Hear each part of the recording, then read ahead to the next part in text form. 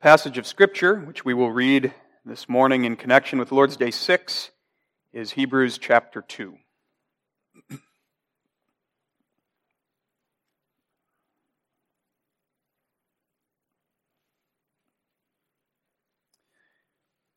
Hebrews 2, we read the 18 verses of the chapter.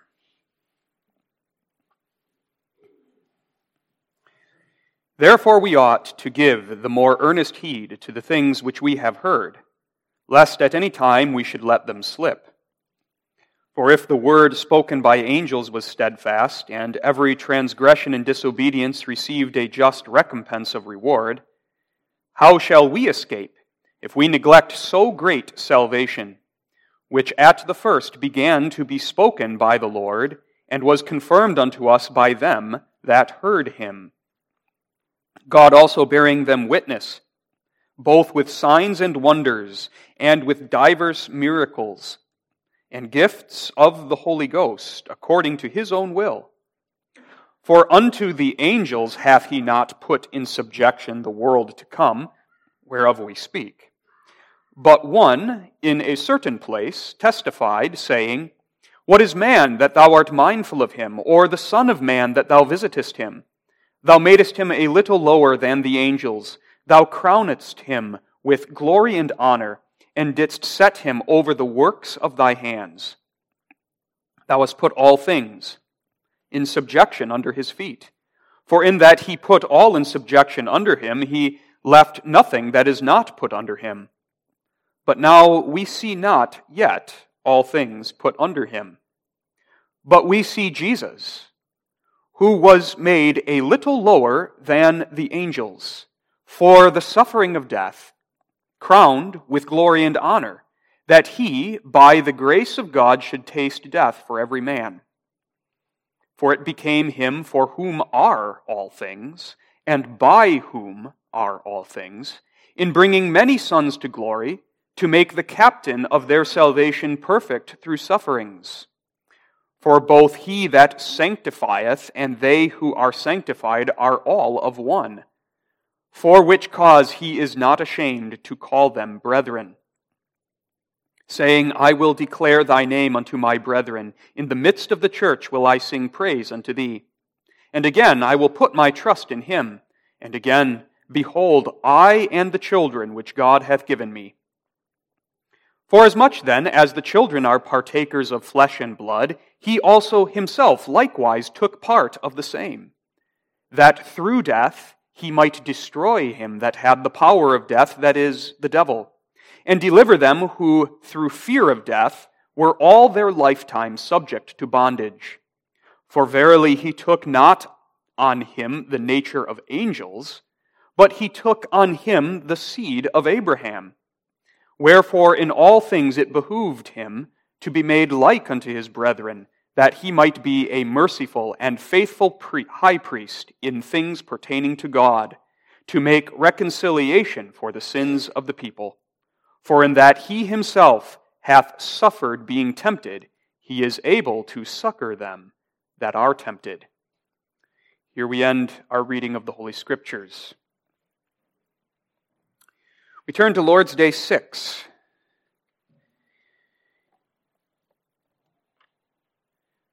Consider together the 4 questions and answers of Lord's Day 6.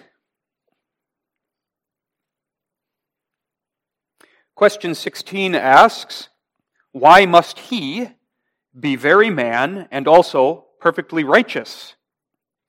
Because the justice of God requires that the same human nature which hath sinned should likewise make satisfaction for sin, and one who is himself a sinner cannot satisfy for others. Why must he in one person be also very God?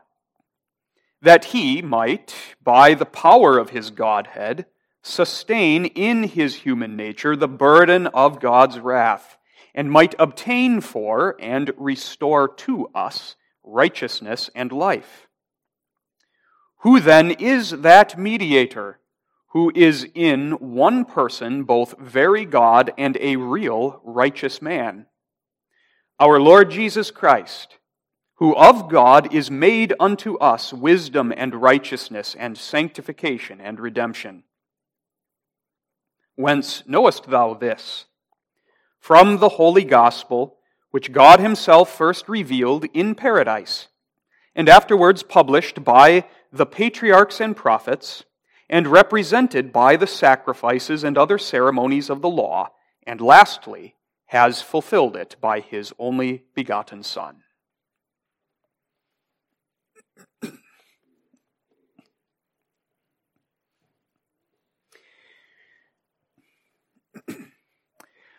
Beloved in the Lord Jesus Christ, the sharp focus of Lord's Day 6 is upon the He that is mentioned in question 16, the third word of the question, He. We are going to focus on that He this morning. And this He, this one whom the Lord's Day speaks about, is the mediator that Lord's Day 5 taught us we must seek after. The last question and answer of Lord's Day 5 was this: what sort of mediator and deliverer then must we seek for? And the answer to that question lays out the qualifications of that mediator. And now Lord's Day 6 is going to continue the development of that idea which began in Lord's Day 5 and is going to explain to us who that mediator is and what qualifications he must have in order to perform the work that belongs to his position, to his office as the mediator of the covenant, the mediator between God and man. Mediator is simply a go-between. The children in the congregation can remember the meaning of that word mediator that way. A mediator is a go-between. That is, a person who comes between two others who are at odds with each other on account of some wrongdoing. And that's the case for the human race. That's the case for us. We are at odds with God. We are at enmity with God by nature on account of our sin. Our sin has estranged us and separated us from God, and as the preceding Lord's days have instructed us, our sin makes us deserving of the extreme punishment of body and soul. Our sin deserves hell. And Lord's Day 5 has shown us that there is only one way of escape from that punishment which sin deserves: the satisfaction of God's justice. And God's justice can only be satisfied through the making of a full payment of atonement that satisfies every demand of God's law and bears the fullness of the just punishment that sin deserves. And Lord's Day 5 has shown us that not a single one of us can make that satisfaction ourselves, nor can there be found in the creation somewhere another creature who can do it for us. We need a mediator who is able to be our go-between, a mediator between God and men, who stands between us and makes satisfaction for us in order to reconcile us, to make peace, and bring us back to God's favor and fellowship.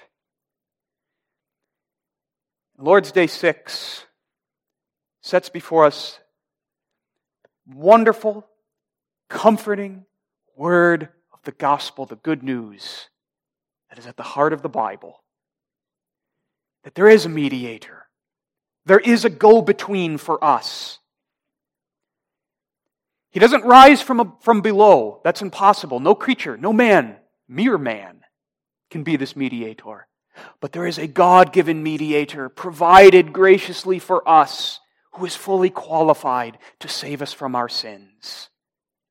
Our Lord Jesus Christ. We're going to focus on Him this morning and focus on how He is qualified to make satisfaction for us and thus reconcile us to God, and how we may have that confidence and assurance of full, free, and unchangeable salvation through His perfect work. Our theme is the God-given mediator. We're first going to look at his qualifications. Secondly, his identity. Thirdly, his revelation, how we come to know him. Let's start by setting before our minds the idea of qualifications. What do we mean in Christian theology when we speak about the qualifications of the mediator? That is the doctrine which is the subject of Lord's Day 6. The qualifications of the mediator of the covenant, the qualifications of our Savior. Qualifications refer to the fitness or the suitability of someone for a certain task or a position or an office. A few examples to help us get that idea before our minds clearly. Employers have certain qualifications that they look for in their employees. If an employer is hiring, he is looking for someone qualified for the job. And what does that mean? Well, he's looking for someone who has the know-how and the skill set, which enables him to do the job right, to do it well, and to do it in a timely and effective manner so that the business can be a competitive business in the business world and be successful. Employers want qualified employees. Employees that have a fitness and a suitability for the position and task that they are given. Qualifications are important. If you're going to submit to surgery, if you're going to let yourself be put under and lay on the operating table, you want a qualified surgeon. It's not enough to have someone who cares about you and is well-intentioned towards you. You want that. But above all things, you want a surgeon who knows what he's doing. You're not going to let the scalpel be put in just anyone's hands. No matter how much that person cares for you, you want a qualified surgeon that is someone who knows what they're doing, has an in-depth understanding of the human body and the operation that must be performed. One who knows the procedure and has a reputation for skill and success in the operating room. You want a qualified surgeon. A surgeon who is fit and suitable for the task of surgery.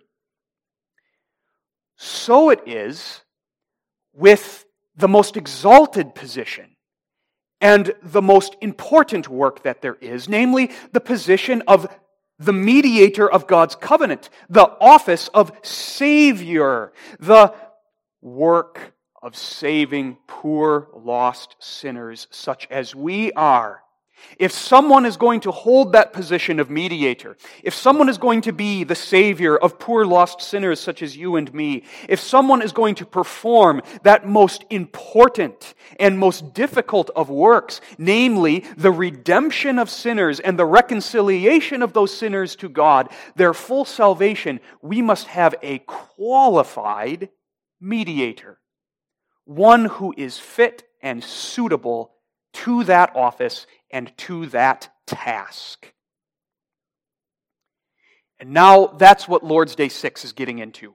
Lord's Day 6 draws from the whole Bible and sets before us three essential qualifications that our mediator and Savior must possess if he is to complete and finish the work of saving God's people from their sins. There are three essential must-haves to get this important job done. And that's what question and answer 16 and 17 set before us. They explain for us in very simple terms the fitness and suitability of the mediator. What he must be to save us from our sins. So let's now walk through those three essential qualifications. And as we do so, let this not be an exercise merely in abstract theology. This gets very close to the heart of the gospel, because here we are looking at who our Lord and Savior is. and how He is able to save us from our sins, we're getting at the great wonder of the gospel, that God provides such a mediator as this, one that we could never produce of ourselves, one that could never rise from below, but one that could only come from above, one that could only be supplied for us by the astounding and marvelous grace of our Heavenly Father. The qualifications of the mediator is warm theology, gospel theology. So we start with the first qualification, which we find in question 16.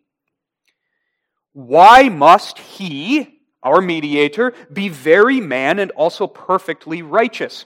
Let's take the first part of the question. Why must He be very man? There is the first qualification. The mediator of God's covenant, our Savior, must be very man. And very means truly, really, fully. He must be a real man and fully human. This means that our mediator must possess our human nature. The very same human nature that we have received from our parents, going up the human family tree all the way back to Adam and Eve. Our human nature simply refers to everything that belongs to being a human being. The human nature is our body and soul, with all of its faculties, all of its powers, heart, mind, will, emotion, strength. The human nature. All of us are human beings, but we're different human beings because we are different people. We have different persons. Our person and its personality distinguishes us, but we are the same in this regard, that we are all human beings. We share this human nature that God created in Father Adam and which is received by all of his posterity. The human nature is something universal that we possess. We all have a human body and a human soul, a human mind, a human heart, human emotions, human strength, and all of the rest. And that's what unites us together as members of the same human race, organically connected. We all share this human nature. And so, for a person to be a human being, they must possess this human nature. And the teaching of the Catechism here is that our mediator, if he is to be qualified for that position and the task that belongs to that position, redemption, saving God's people from their sins, if he is to be qualified, fit, suitable for that work, he must be one of us. He must be fully human. He must be a real man.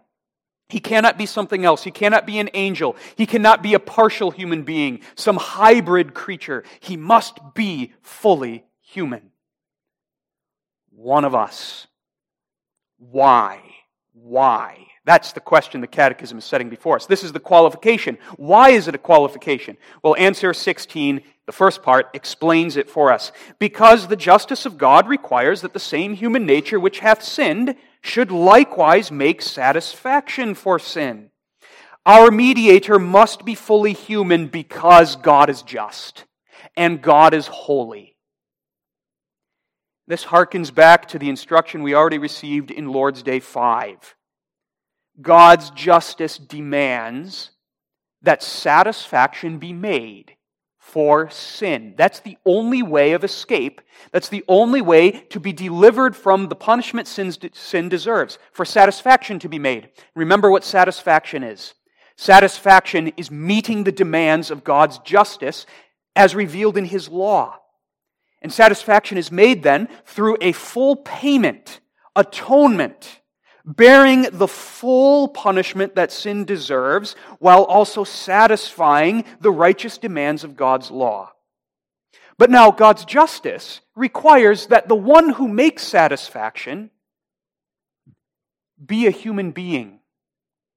And that makes sense. Mankind sinned. Therefore, mankind must pay the penalty for sin. Man sinned. Man must make satisfaction. That is basic justice. And because God is uncompromising in His justice, He never acts contrary to His holiness. There is no way around this qualification. If we fallen sinners are to have a Savior, that Savior must be one of us. He must be fully human. Because a human being must make atonement and satisfy for human sin. In the theological language of the Lord's day, the same human nature which hath sinned should likewise make satisfaction for that sin. This qualification is absolute. And so it disqualifies every other being besides the human being. The mediator must be fully human. Now, moving on in question and answer 16, question and answer 16 sets before us the second essential qualification of the mediator. That's the second part of the question, and also perfectly righteous. What this means is that our mediator, our Savior, if He is going to be fit and suitable for the task of saving us, He must not only be fully man, but He must also be a morally perfect man, perfectly righteous. Remember what righteousness is. Righteousness is harmony with God's standard of good and evil. Righteousness is being in alignment with that standard, conforming to that standard. And that standard is God's law. God's law reveals His will. God's law teaches us what is right, what is in harmony, what agrees with God and His holy being. And God's law shows us all that is in disharmony with God, all that is against Him and therefore sinful and wrong. To be righteous is to be in alignment with God's law, with His standard, to be in conformity to the very holiness of God. Our mediator, if He is to be suitable and fit for the task of saving us, He must be a perfectly righteous man, completely in harmony with God's law. And so what that means is that our mediator must be exactly like us with one exception: our sinfulness. He must have the same human nature that sinned, but without any sin of his own. That means he must be entirely free from the taint, the pollution, and the guilt of original sin. He must have the human nature that we have received from Father Adam. He must have that nature, but he must have that nature without the hereditary disease that is our depravity, our inherited sinfulness. He must have our very nature, but without the least taint of original sin. And likewise, as our mediator lives as a human being, he must be entirely free of every actual sin. Actual sins are those sins that we commit day by day, that arise out of the root of our sinful nature. Our mediator must have neither the root nor the fruit, neither original sin nor any actual sin. That is, he must be entirely free throughout the entire course of his life, free of every transgression of thought, word, deed, and even desire of the heart. He must be the perfect image bearer of God, who reflects the glory of God in true knowledge of Him, true righteousness, true holiness. He must be one who is perfectly consecrated to God with all his heart, soul, mind, and strength, who loves the Lord with all his heart and loves his neighbor as himself. To summarize it very simply, if our mediator is to be fit and suitable for the task at hand, salvation, he has to be the perfect man. Why? Why is this such an absolute qualification? Answer 16 in the last part explains. One who is himself a sinner cannot make satisfaction for others. That's very simple, easy to understand, isn't it? Sinners can't save other sinners. If our mediator was a sinner like us, he himself would need the very redemption that he's supposed to bring to us. A sinner cannot make satisfaction for the sins of others. He needs satisfaction to be made for his sins. A sinner cannot perfectly fulfill the righteous demands of God's law because as a sinner he has already broken them and has made himself liable to suffer the very same punishment that the rest of us deserve. Sinners can't save other sinners. Sinners cannot deliver other sinners from the just penalty of their sin. And so our mediator must be sinless. And conversely, not only is it true that sinners cannot save other sinners, but only a perfectly righteous mediator can save sinners, because part of his work is to earn and obtain for us righteousness. We'll get to that in question and answer 17.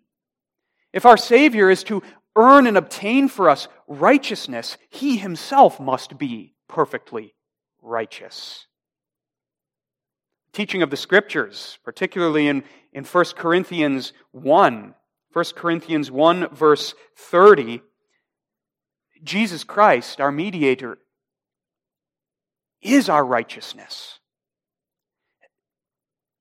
Our mediator must be perfect, such that he himself can be our righteousness. And so this qualification is likewise absolute. He must be fully man, he must be perfectly righteous. Now, in question and answer 17, we come to the third of these essential qualifications. Question 17. Why must he in one person be also very God?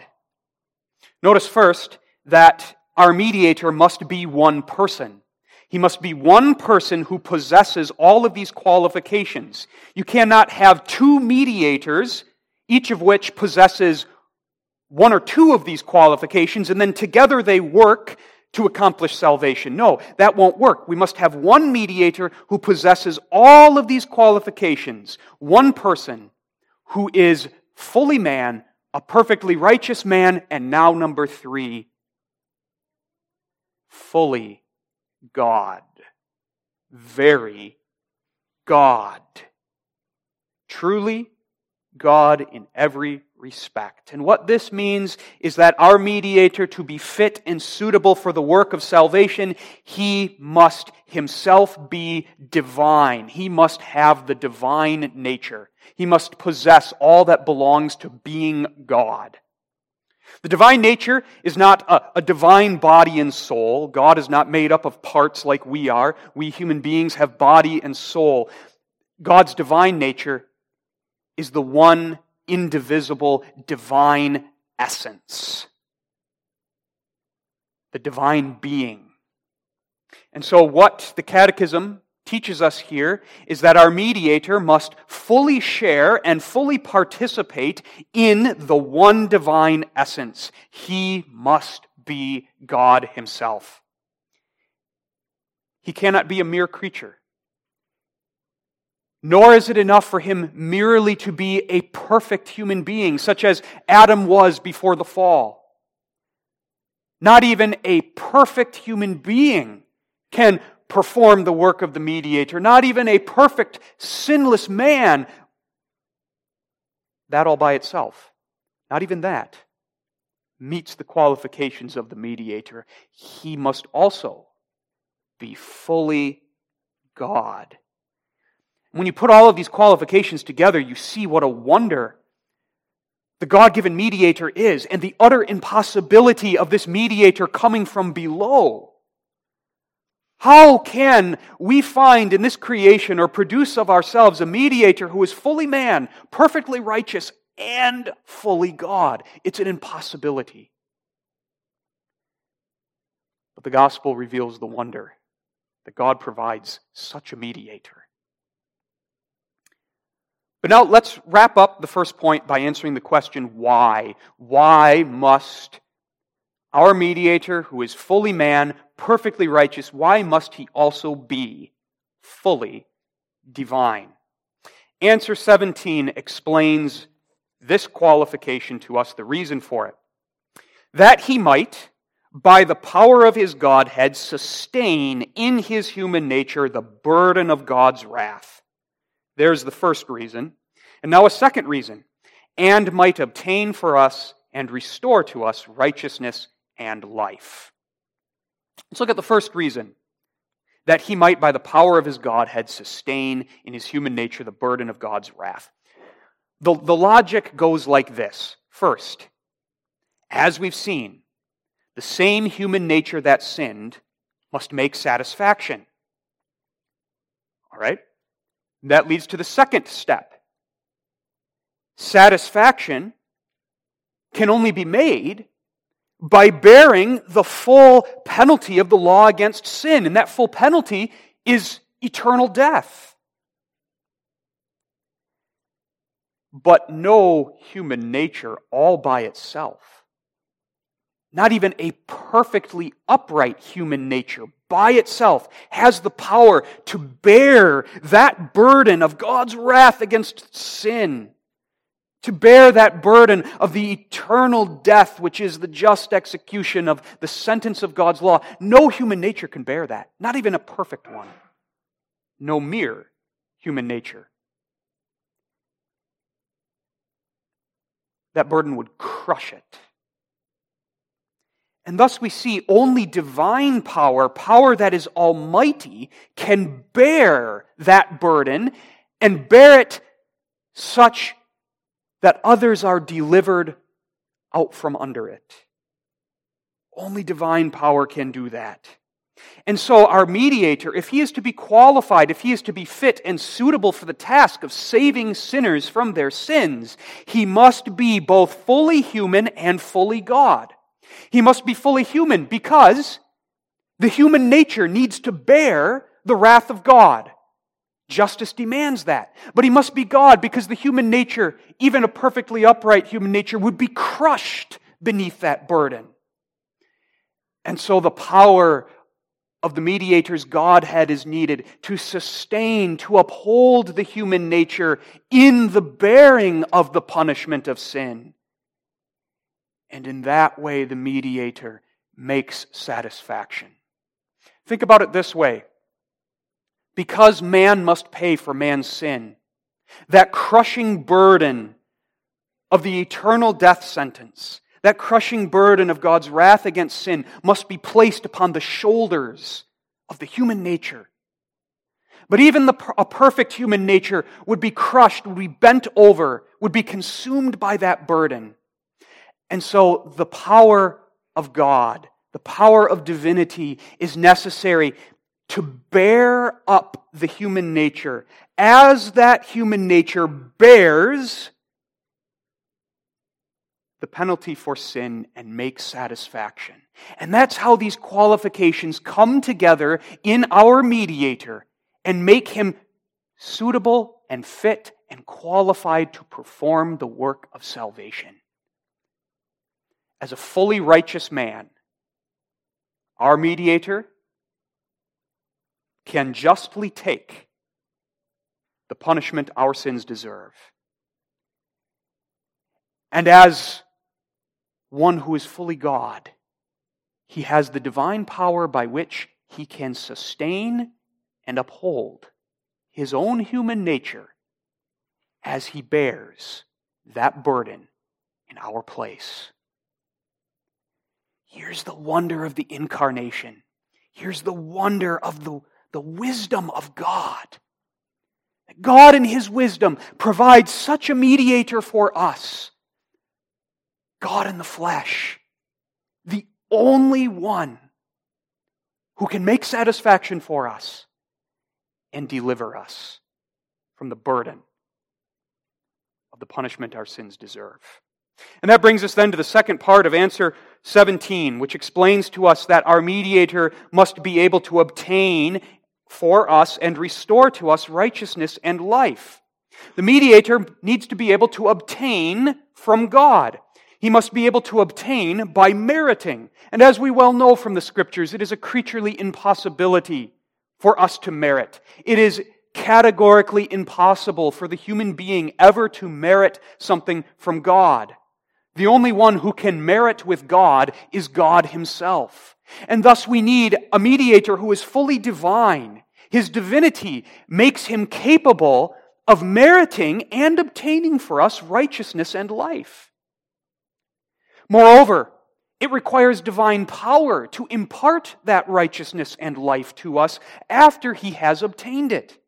And so we see that divine power is not only necessary for the negative side of the mediator's work, bearing the burden of the punishment our sins deserve, but it is equally necessary for the positive side of His work, meriting and imparting to us the blessings that He earns through His suffering and bearing of the punishment of our sins. Our mediator must be fully God.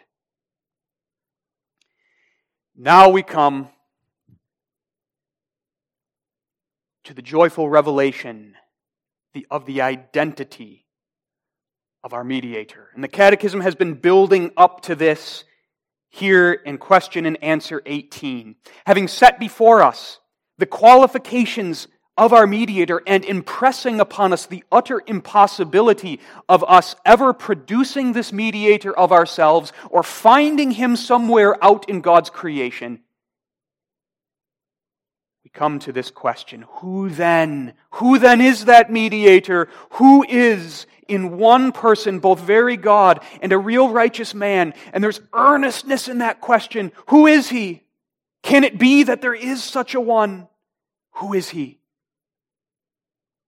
Our Lord Jesus Christ. Him alone.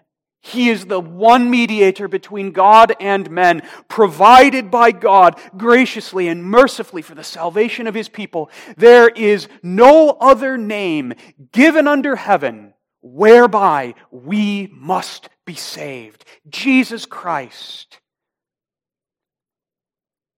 Then the Catechism quotes 1 Corinthians 1 verse 30, who of God is made unto us wisdom and righteousness, sanctification and redemption. That is, Jesus is our full salvation. There is nothing lacking in Him and in His work. All that we need to be saved is found. He is a complete Savior. That's His identity. That's the identity of our mediator, Jesus Christ.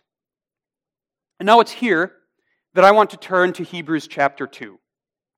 Because Hebrews chapter 2 is one chapter of the Bible which shows us that Jesus Christ alone possesses all three of these essential qualifications that we looked at in the first point of the sermon. This theology is not an intellectual construct that is divorced from the Bible, but this theology arises from the pages of the Holy Scripture itself. And so now, for the rest of the second point, what I want to do is go through Hebrews 2 and show how each of these three essential qualifications is attributed to Jesus Christ, either explicitly or implicitly. Hebrews 2 teaches Jesus alone is the qualified mediator. So let's start with the first qualification, which is the one that Hebrews 2 brings out the most vividly and explicitly, namely that our mediator must be fully human. Hebrews chapter 2, in several places, teaches Jesus is fully human. Let's start by looking at verses 6 through 9. Verses 6 through 9.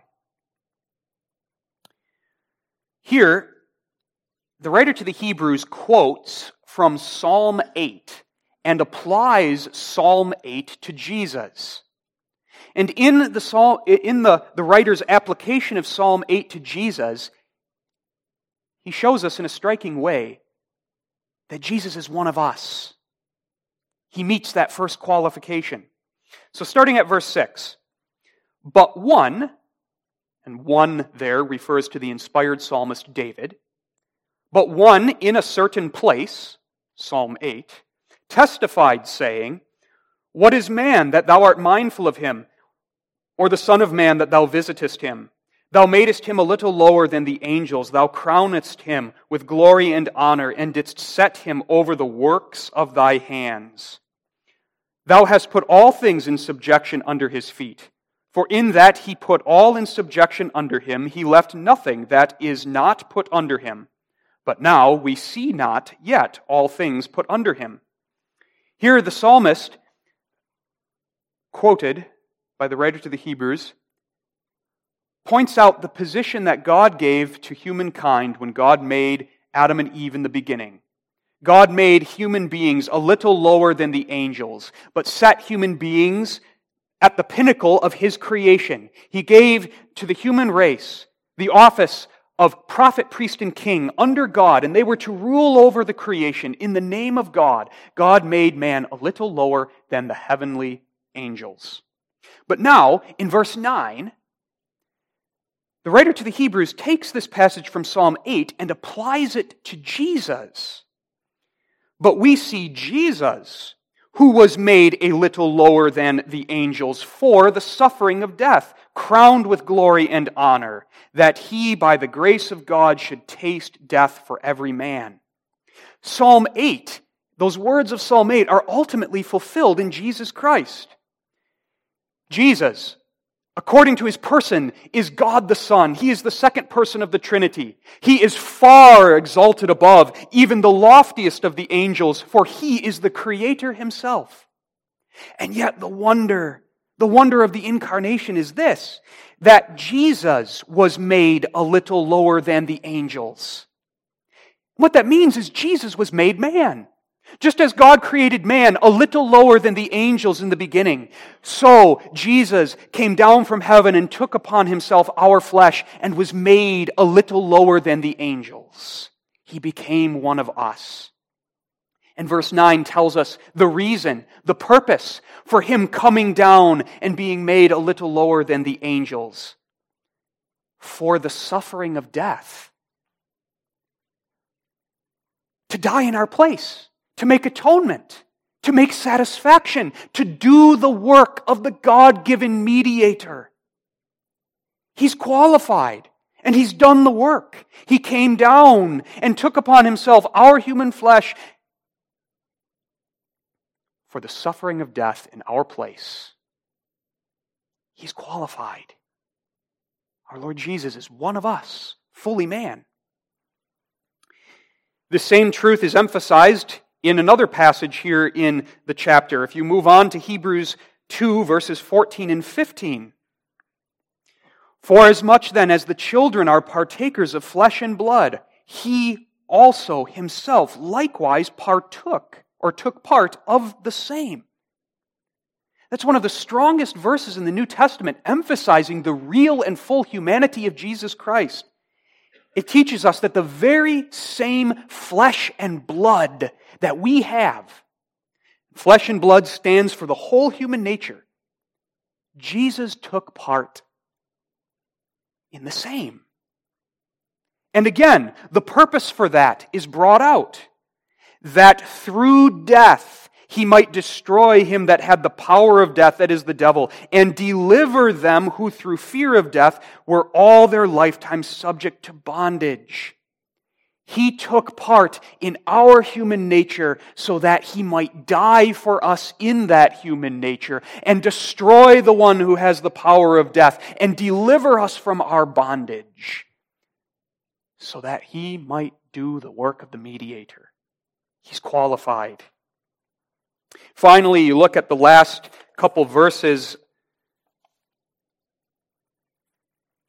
of the chapter, or rather verses 16 and 17.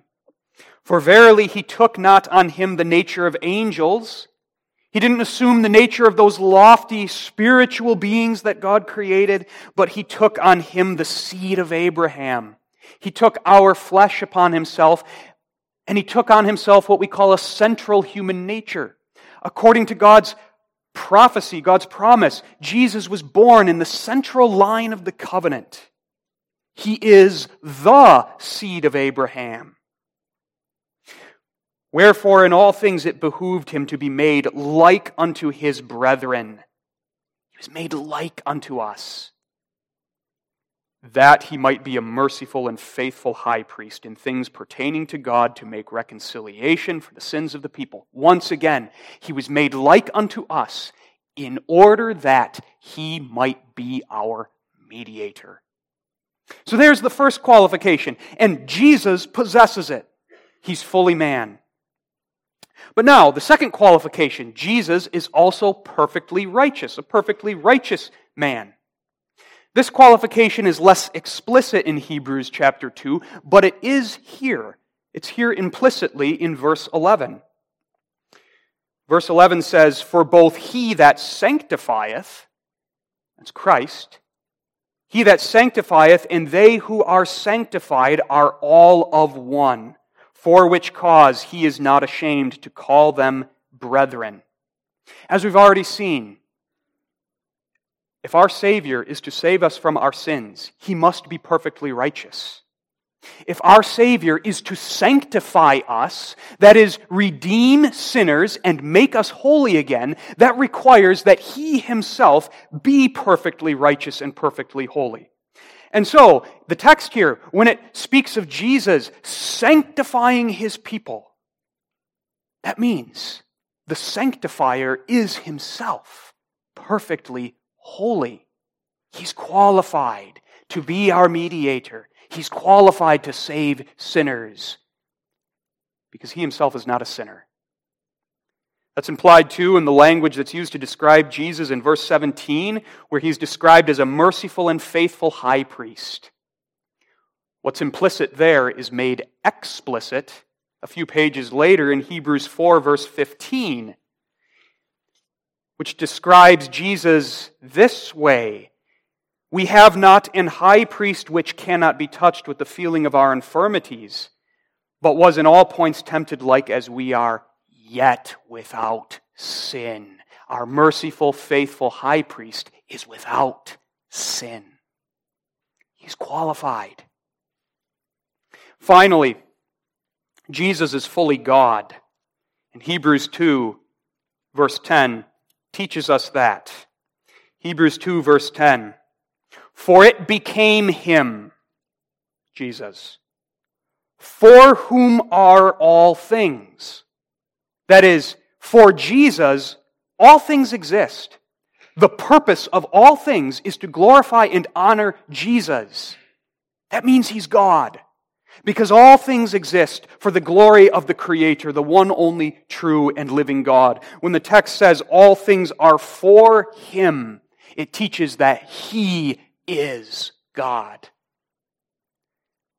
The next phrase as well, "and by whom are all things." He's the Creator. This Jesus is the Word, by whom all things were made.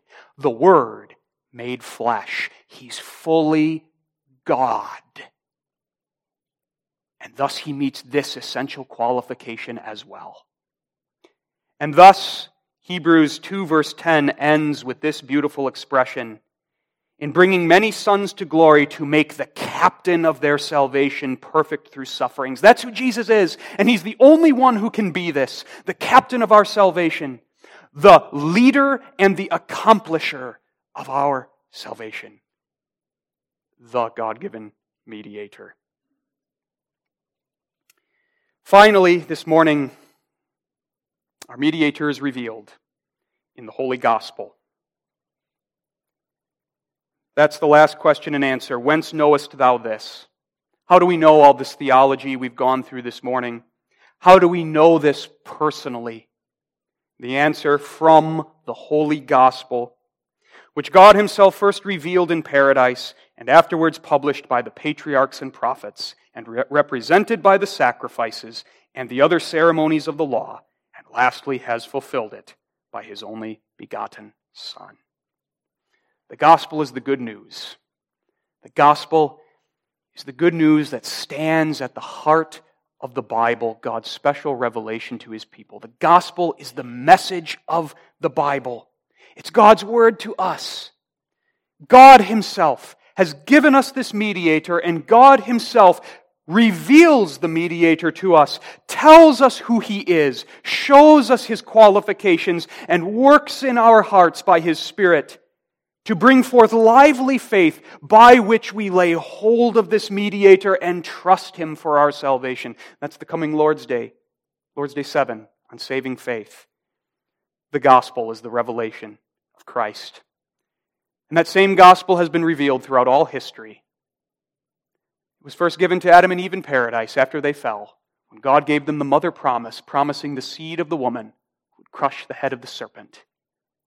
It was a gospel that He revealed to the patriarchs and prophets, and through whom He published to His people. It was a gospel He represented in the whole Old Testament system of worship, the sacrifices, the priesthood, all of it a picture book pointing to the coming Christ. It's the gospel that is given to us now in the New Testament, in this age of fulfillment, in its full form in the Holy Scriptures. As the book of Hebrews begins in the first opening verses, God, who at sundry times in divers manners spake in times past unto the prophets, hath in these last days spoken unto us by His Son.